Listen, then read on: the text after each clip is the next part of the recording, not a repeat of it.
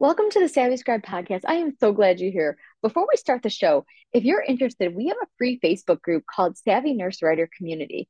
I appreciate you following and listening to me today, and I would love if you would subscribe via iTunes. And if you love our show, can I ask you for a review? Select ratings and reviews and write a review. It's that simple. I would love to read your review, and it helps other nurses like you find our podcast. Thanks so much.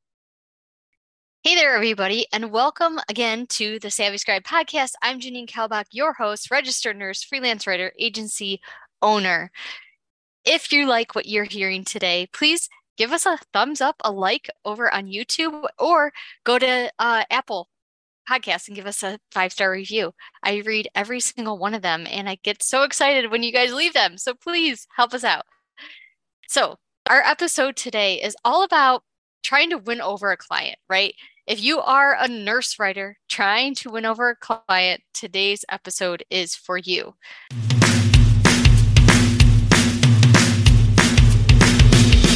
Welcome to the Savvy Scribe podcast, a podcast for healthcare professionals who are interested in starting their own health writing businesses. I'm Janine, a registered nurse and your host. I'm a labor and delivery nurse, mom to these 2 incredible boys, wife to my best friend, and owner of 2 crazy Great Danes. I help nurses discover freelance writing as an extra income opportunity with help from my guests.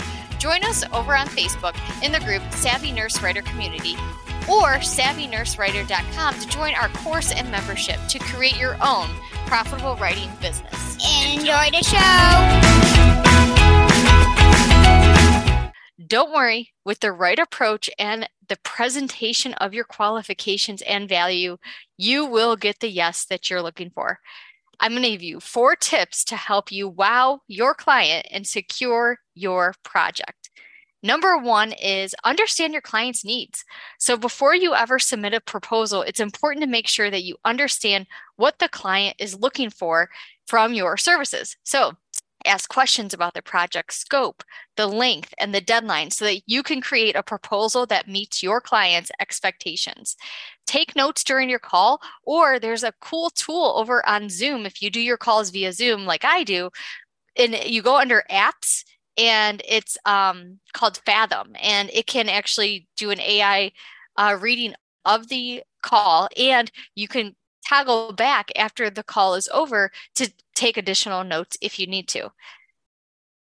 Another way to win over your client is number 2, to present your qualifications. So show the client that you're the right person for this job by presenting your qualifications and your relevant experience. Explain why you specifically are uniquely qualified for the project and how your skills will benefit the client. Do this on your discovery call. Likely, they may have reached out to you because they already know this, but to then keep planting that seed and grow it, letting them know that you still have these qualifications, that you have the experience.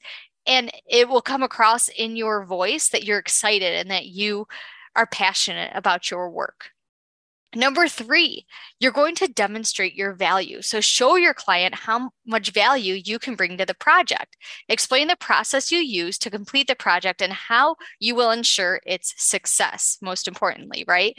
Be sure to include a timeline and a cost breakdown in your proposal, not on your discovery call, so that they can easily compare your services to other writers or freelancers that are also applying for this.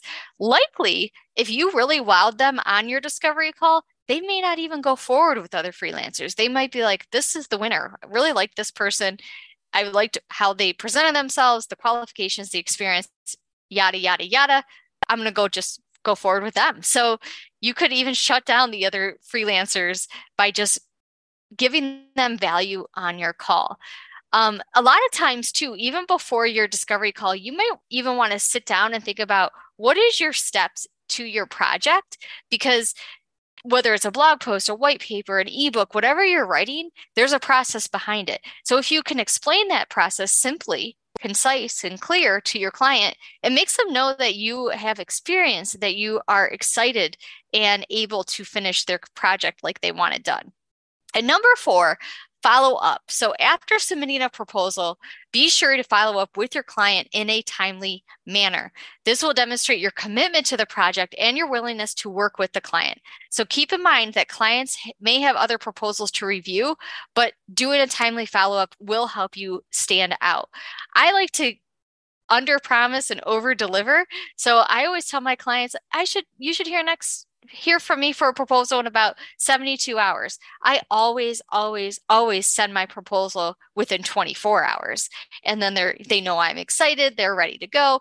And, things are going to that contract stage even before that 72-hour window. So I hope these tips help you wow your next client. And if you got some value, let me know. I hope to hear you guys on our Facebook group, over on Instagram, wherever you want to connect with us. We're more than happy to connect with you. Take care, and we'll talk soon. Bye. That's a wrap for today's episode of The Savvy Scribe. Thank you so much for listening. If you enjoyed today's show, we'd love for you to subscribe and leave a review on iTunes or your favorite podcast app. Until next time.